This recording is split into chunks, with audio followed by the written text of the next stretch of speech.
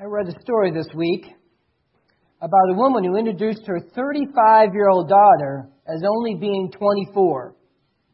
The girl asked why she had done that to her mother, and her mother said, "Well, I realized that I've been lying about my age for so long, it suddenly dawned on me that I have to start lying about your age." Or perhaps you've heard a story like this.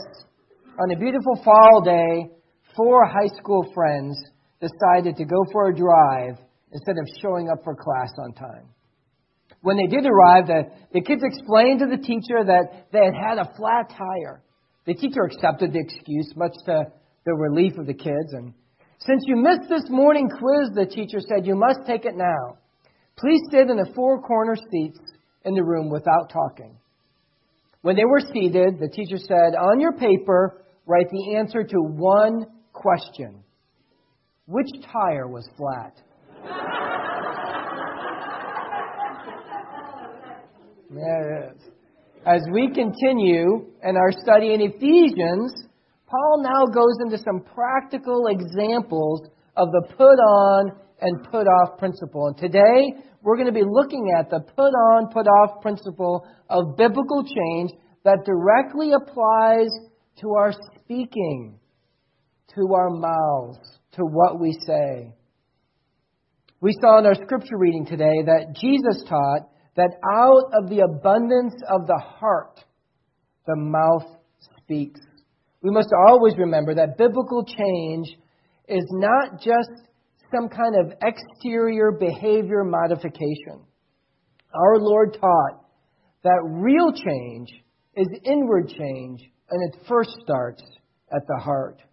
Putting off the old self and putting on the new self is an inward change through the work of the Holy Spirit that shows itself through our outward changed actions.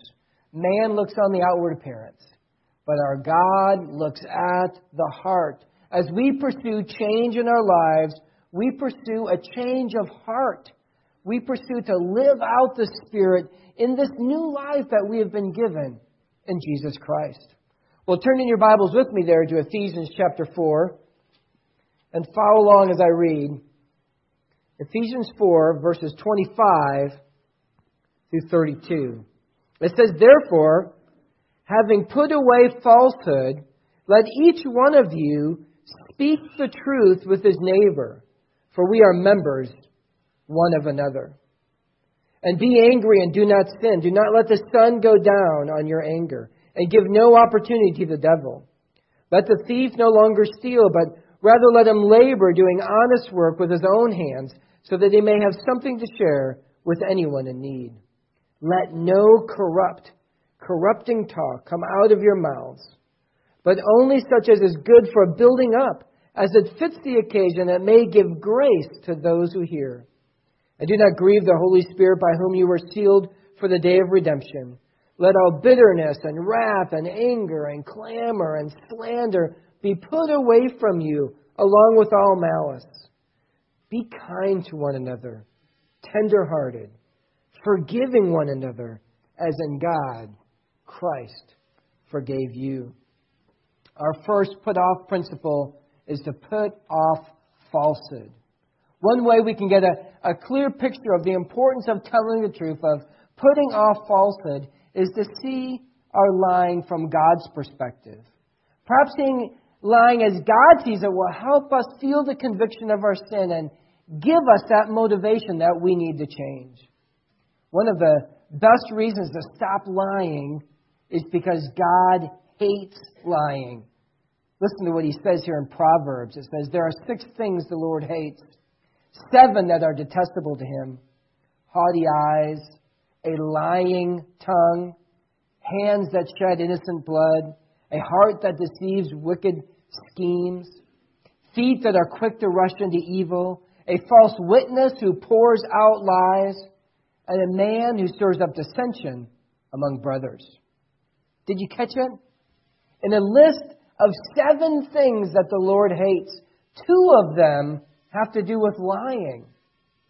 A lying tongue and a false witness who pours out lies.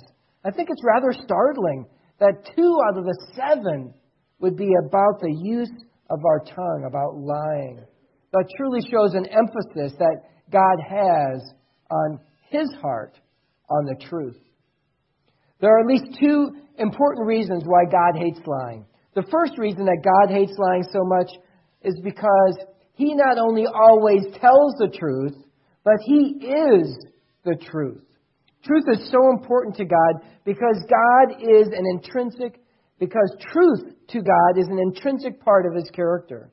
In John 1:14 it says, God the Father is full of truth. In John 14:6 it says that Jesus is the truth. In 1 John 4:6 it calls the Holy Spirit the Spirit of truth. Truth is the very nature of the Trinity, our God.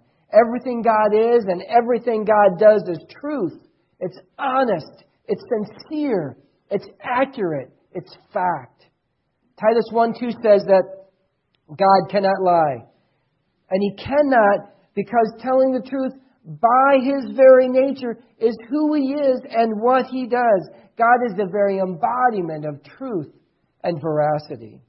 Therefore, whatever God says and whatever God does comes from the truth and is true. As John 17:17 says, God's Word is true. Every word on every page of our Bibles is absolutely, unmistakably, and entirely true. The other reason why God hates lying is the origin of lying. John 8:45 is a statement from Jesus as He's talking to those who do not believe. It says, you belong to your father, the devil, and you carry out your father's desire. He was a murderer from the beginning, not holding to the truth, for there is no truth in him. When he lies, he speaks his native language, for he is a liar and the father of lies. Satan is a liar by nature, because that is who he is. He is the father of lies. The very first sin recorded in the Bible was Satan deceiving, was Satan twisting God's words to entice Adam and Eve to follow their hearts of selfishness. Because at the heart of Satan's character is lying, deceiving, manipulating. You know, there's no greater time in our lives when we are most unlike God and most like Satan when we are lying. Lying puts us in fellowship with Satan. When we take a close look at it, we can see clearly why God hates lying. Lying is an affront and an insult to His character, and it puts us in league with Satan. Oliver Wendell Holmes said that sin has many tools, but a lie is a handle that fits them all.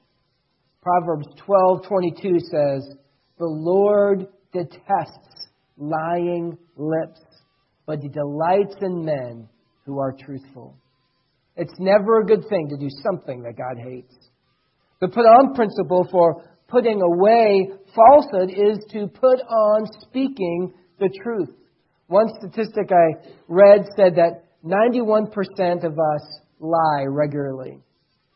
Of course, it's a statistic, right? So maybe they were lying when they did the statistic.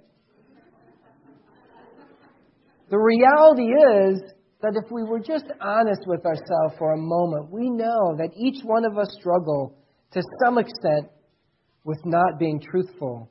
Psalm 12:2 says, everyone utters lies to his neighbor. With flattering lips and a double heart, they speak. I was recently talking to someone about integrity, and I described it as having only one life. Lying creates multiple lives, as the proverb just stated, a double heart. We have to keep the lies in order. We have to make sure that we're lying the right things to the right people at the right time so that other people don't find out about the lies and then we end up getting caught. Then we have to deal with all the hurt feelings when our multiple lives, our double hearts come crashing into each other. Why do we lie so often, and why is it so easy? Why is it so easy to create these multiple lives, these double hearts? Why is it so easy to actually do something that God hates? I found an interesting article that describes 6 main reasons why we lie. says, first of all, we lie to save face. I never got that shower invitation. Sorry I'm late, but there's a lot of traffic today.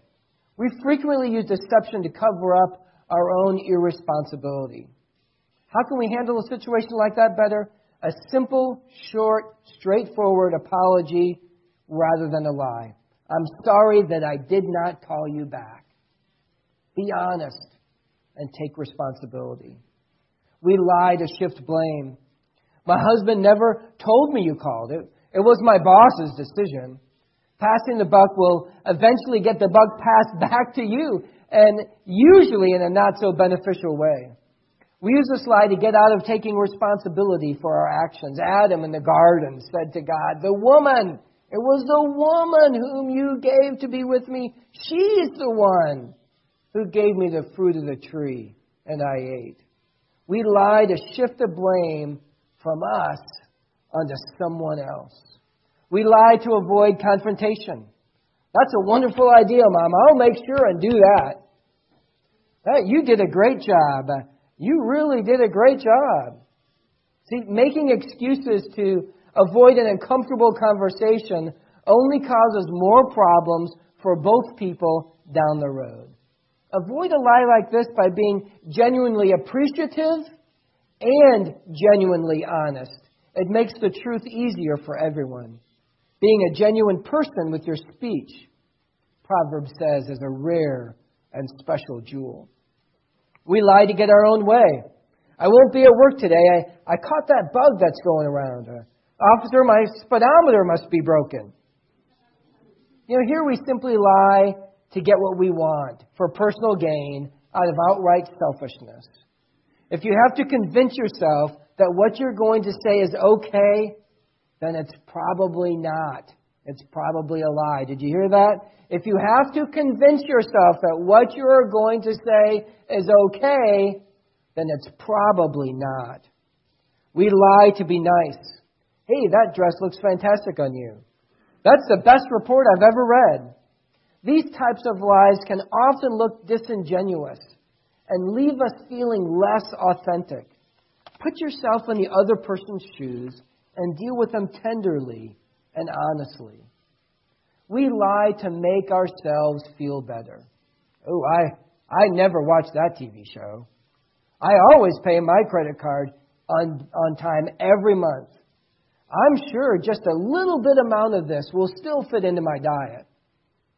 See, we lie to ourselves. We lie to ourselves to reassure ourselves that what we're doing is okay, especially when we know it's not okay. The danger really comes when we start to believe our self-deception. The remedy here is to seek out accountability, to live transparently, to seek someone who will help you in life decisions. Lying is a reality in all of our lives. And our lies can really hurt. They can really hurt us, and they can have lasting damage to someone else. And once that damage is done, it's often impossible to put it back together. The psalmist talks about the challenge of dealing with lies.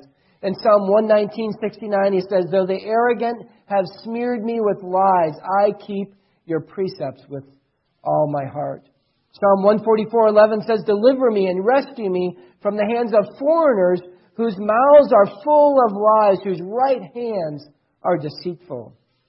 Psalm 122 states, "Save me, O Lord, from lying lips and deceitful tongues." When we lie, we're being harmful. We're hurting someone. Not only can we lie damaging another person's reputation, but the very act of lying damages our own reputation. Lying always damages the liar. It is so often a truth that the sins we commit that are hurtful to others most often end up hurting us the most. In speaking the truth, we need to first and foremost be honest with ourselves. It's the first step of being an honest person, is to be honest with yourself, to pursue having one life, a life of integrity, a life of transparent, consistent honesty. The power and the frequency of lying, coupled with our selfishness and our ability to justify our own actions, makes speaking the truth often very difficult. Verse 25 tells us another reason why we need to take lying seriously. It tells us to change our thinking, to renew our minds, the godly motivation for putting off lies and for speaking the truth. It says there in Ephesians 4:25, to speak the truth, for we are all members of one body. See, the reason Paul gives here for speaking the truth is that when you lie, you're defrauding a member of the body of Christ. We are all members of the same body, intimately united together, as Paul has taught over and over and over again here in Ephesians. We are one with each other, with Jesus Christ as our head. How unnatural and absurd would it be for the hand to deceive the foot, for the eye to lie to the ear, for the nose to gossip about the shoulder. That's the point here that Paul is making. When we lie, when we deceive or we gossip, we're hurting the very body of Christ. Oh, folks, may it never be. The challenge to speak the new words of the new self isn't just putting off lying, but it's also putting on speaking the truth. And it's also now putting off saying things that are hurtful, from Ephesians 4:29. Another put off, put on with our tongue. It says, let no corrupting talk come out of your mouths, but only such as good for the building up as it fits the occasion and may give grace to those who hear. We need to put off unwholesome talking. We must not only be careful about that what we say is the truth, but we must also be careful about using words to hurt. As part of the body of Christ, filled with righteousness and holiness, we must not let unwholesome talk come out of our mouths. Unwholesome means insipid or worthless, corrupt. Talks about gossip and slander. It includes foul talk and coarse language. Such speech is worthless and spreads worthlessness and leads hearers to think about worthless and unwholesome and corrupt things. One commentator said that anything that injures another person or sparks dissension is covered in this term, unwholesome talk. Proverbs has many powerful truths about the destructive force of words. Proverbs 12:18 says, reckless words pierce like a sword. Proverbs 18:21 says, the tongue has the power of life and death. Proverbs 26:28 says, a lying tongue hates those it hurts, and a flattering tongue works ruins. Proverbs 11:9 says, with his mouth the godless destroys his neighbor. Unwholesome, worthless words pierce like a sword. They bring death and destruction. They bring hate and hurtfulness. Many of us can look back on our lives and relive hurtful words. The pain is almost as real today as it was when we heard it. Our words have power, lasting, significant power. Power to damage the very people we love. We are to put off unwholesome talk. Unwholesome talk includes that gossiping. We're to put off gossiping. We're to put off talking to people in a hurtful way and talking about people in a hurtful way. Gossip is revealing personal information about another person regardless of the truth. Proverbs 18:8 describes the words of a gossip as delicious. It says the words of a gossip are like choice morsels. They go down to a man's inmost parts. The sin of gossip tastes sweet, but it brings bitterness and heartache to our souls. Proverbs 17:9 says, he who covers over an offense promotes love, but whoever repeats the matter separates close friends. Oh, how many relationships have been damaged? How many close friends have been separated by gossip? Another way we use unwholesome talk is through slander. Slander is a malicious or false, defamatory statements about a person. Jesus in Mark 7 says that the sin of slander comes from our hearts. Ephesians 4:31 tells us that we should get rid of all slander. James 4:11 commands us, do not slander. Other ways we hurt people with our words is being overly critical of them, by negatively exaggerating something about them or something that they have done, by being silent when we should speak up to defend them, and by innuendo, slightly insinuating that something is wrong.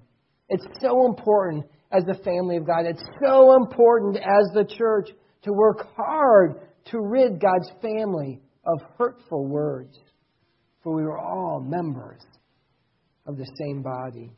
The church is supposed to be a safe place. A place where we can be ourselves and be accepted for who we are. Hurtful and damaging words divide. Many a church, many a family have fallen apart under the onslaught of gossip and slander. Unwholesome, worthless words that destroy. Well, here's an interesting thought. Did you know that the person you talk to the most is you? Our words to ourselves have incredible impact on our lives. Do you talk unwholesome, worthless, even destructive words to yourself?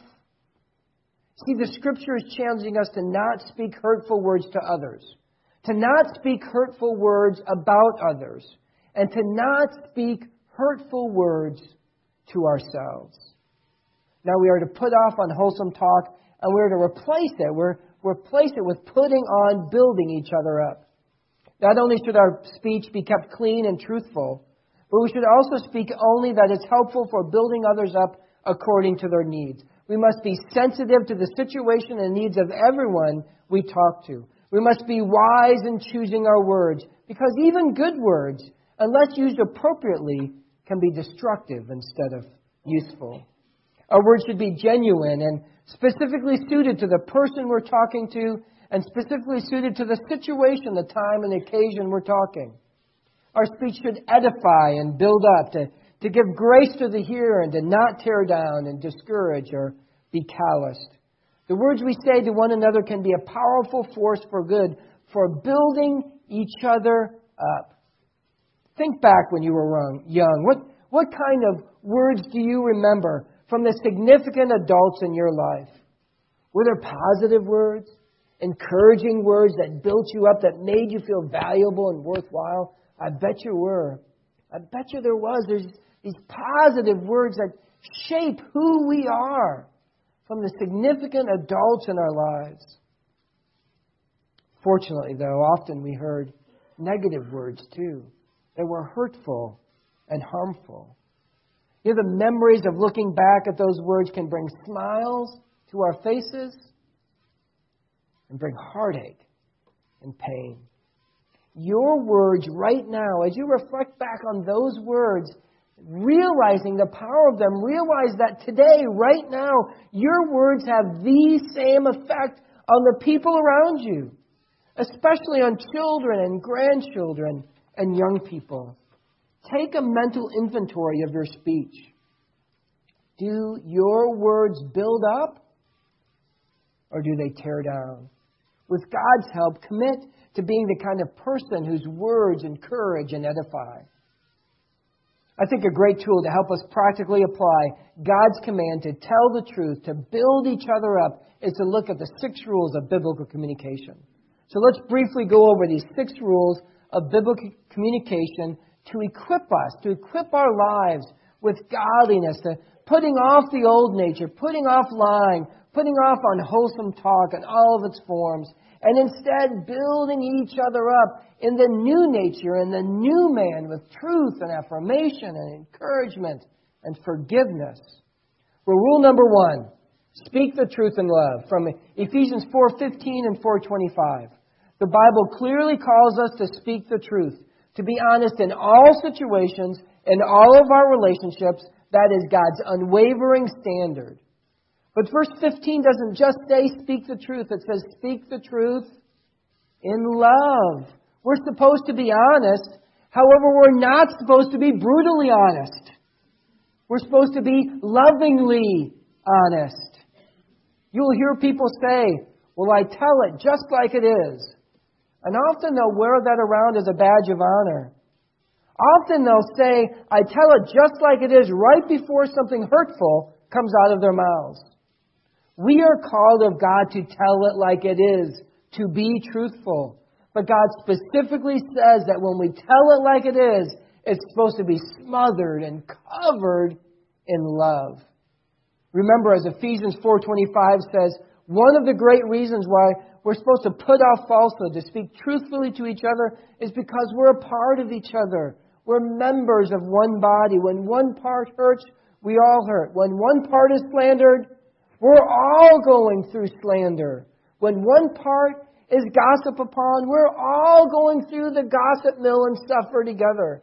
We're supposed to take care of each other and love each other. We're supposed to speak the truth in love. Rule number 2, keep current. Keeping current is the principle behind Ephesians 4:26 there, to not let the sun go down on you while you're angry at someone. We're commanded to take the initiative, to resolve conflict no matter who caused the issue. Matthew 5, Jesus talks about leaving your offering before the Lord and first going to reconcile to the one who is hurt. Matthew 18 talks about going to the one who was offended and working it out.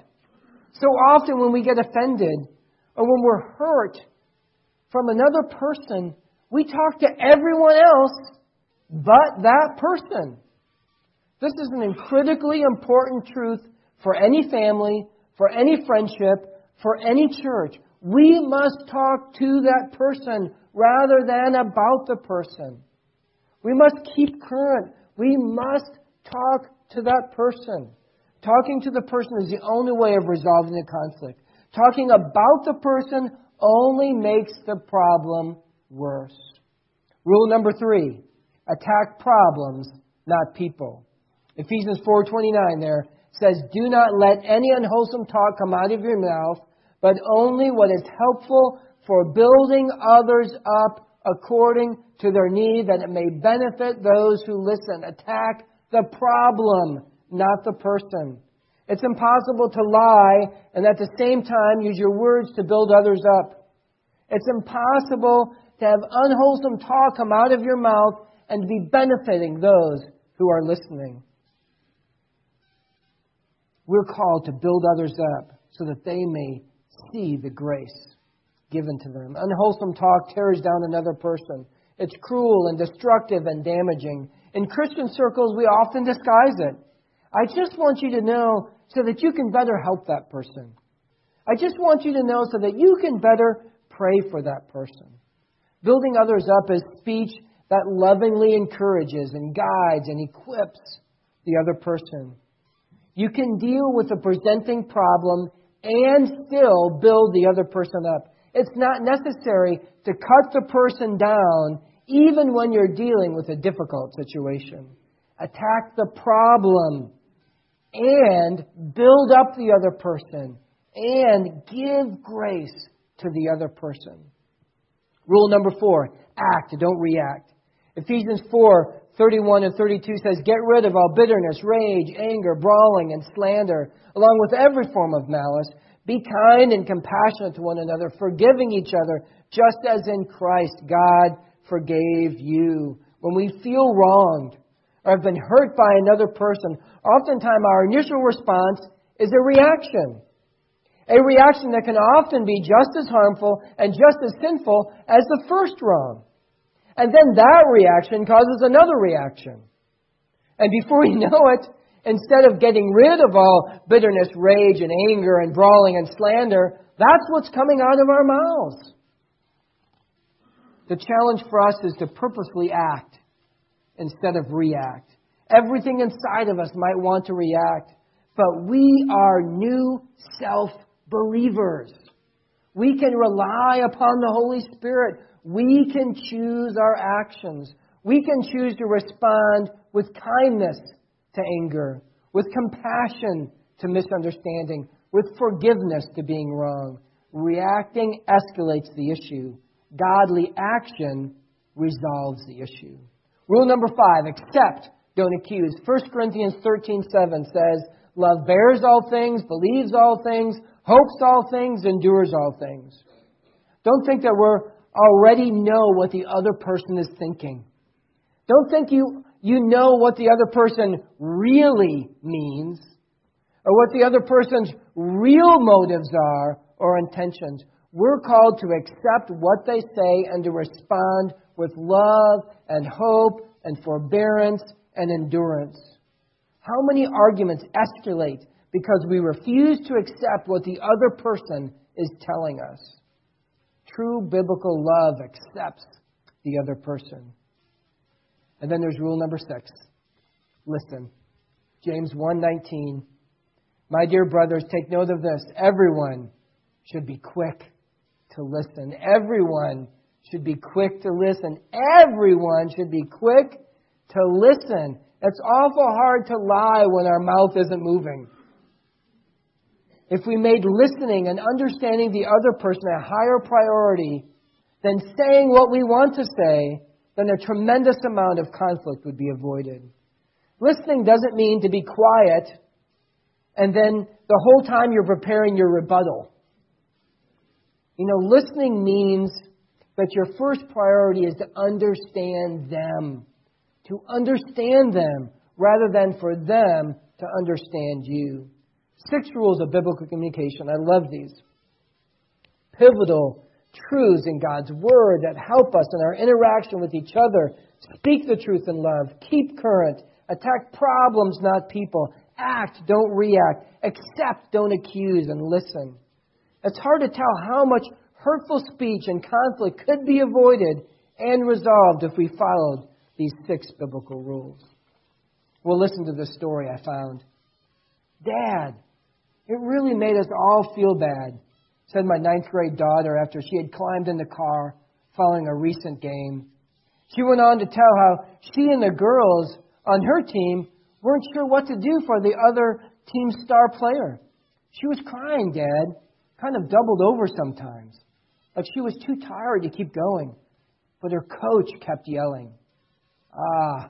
The coach. How could you miss him? He was yelling from the moment the game began. He was barking out commands and issuing demands with a harsh, guttural, barking tone. And with that method, he got the results. The girl, through the tears that none of us on the sidelines could see, and in the pain that we did not recognize, had skillfully weaved her way through all the defenders and scored all the goals for the opposing team. She, in fact, was the key reason for our defeat at the end of the day. Still, despite all of these successes, the coach kept yelling, and the criticisms for her imperfections echoed across the field. But worst of all, my daughter went on to say, is that coach was her dad. Oh, folks. The power of words. Let's put off this old self with these words that are so hurtful, with lies and destructive and harmful thoughts. And let's put on this new self. Jesus gave it to us, right? He has given it to us. We have the ability through the Spirit to put on the new man, to speak in truth and encouragement and honesty and real affirmation. God is challenging us to change, to start using our mouths as instruments of righteousness. Listen to these words from Proverbs. Proverbs 15:4. The tongue that brings healing is a tree of life. Proverbs 10:11. The mouth of the righteous is a fountain of life. Proverbs 10:21. The lips of the righteous nourish many. Proverbs 16:24. Pleasant words are a honeycomb, sweet to the soul and healing to the bones. Proverbs 25:11. A word fitly spoken is like apples of gold in settings of silver. Oh, the power of our new self created in the likeness of Jesus Christ. The power of words and the Holy Spirit in our new self. New self equals new words. Let's pray. Father, we love you. We thank you for this new self you've given to us. It's real, it's dynamic, it's alive within us, it's empowered by the Holy Spirit, and we thank you so much that through this new Spirit, through the Holy Spirit, and through this new self, you equip us through your Scriptures to be able to make changes in our lives, to become the kind of people that you want us to be, and to become the kind of people that we want to be. Lord, we long to have these proverbs true of us, a tongue that brings healing, and a mouth that's a fountain of life, and lips that are nourishing, and words like honeycomb. Lord, those are what we want. That's the truth of your Scripture we want coming out of us. Out of the abundance of our heart, we want those words coming out, a heart that's been changed and molded by you. And Lord, please take away those words. Please help us to stop them and hold them captive. Those negative words that pierce like a sword, that are damaging and hurtful. Lord, we look to you. We are so thankful. We are so thankful for your provision for change in our lives. In Jesus' name, amen.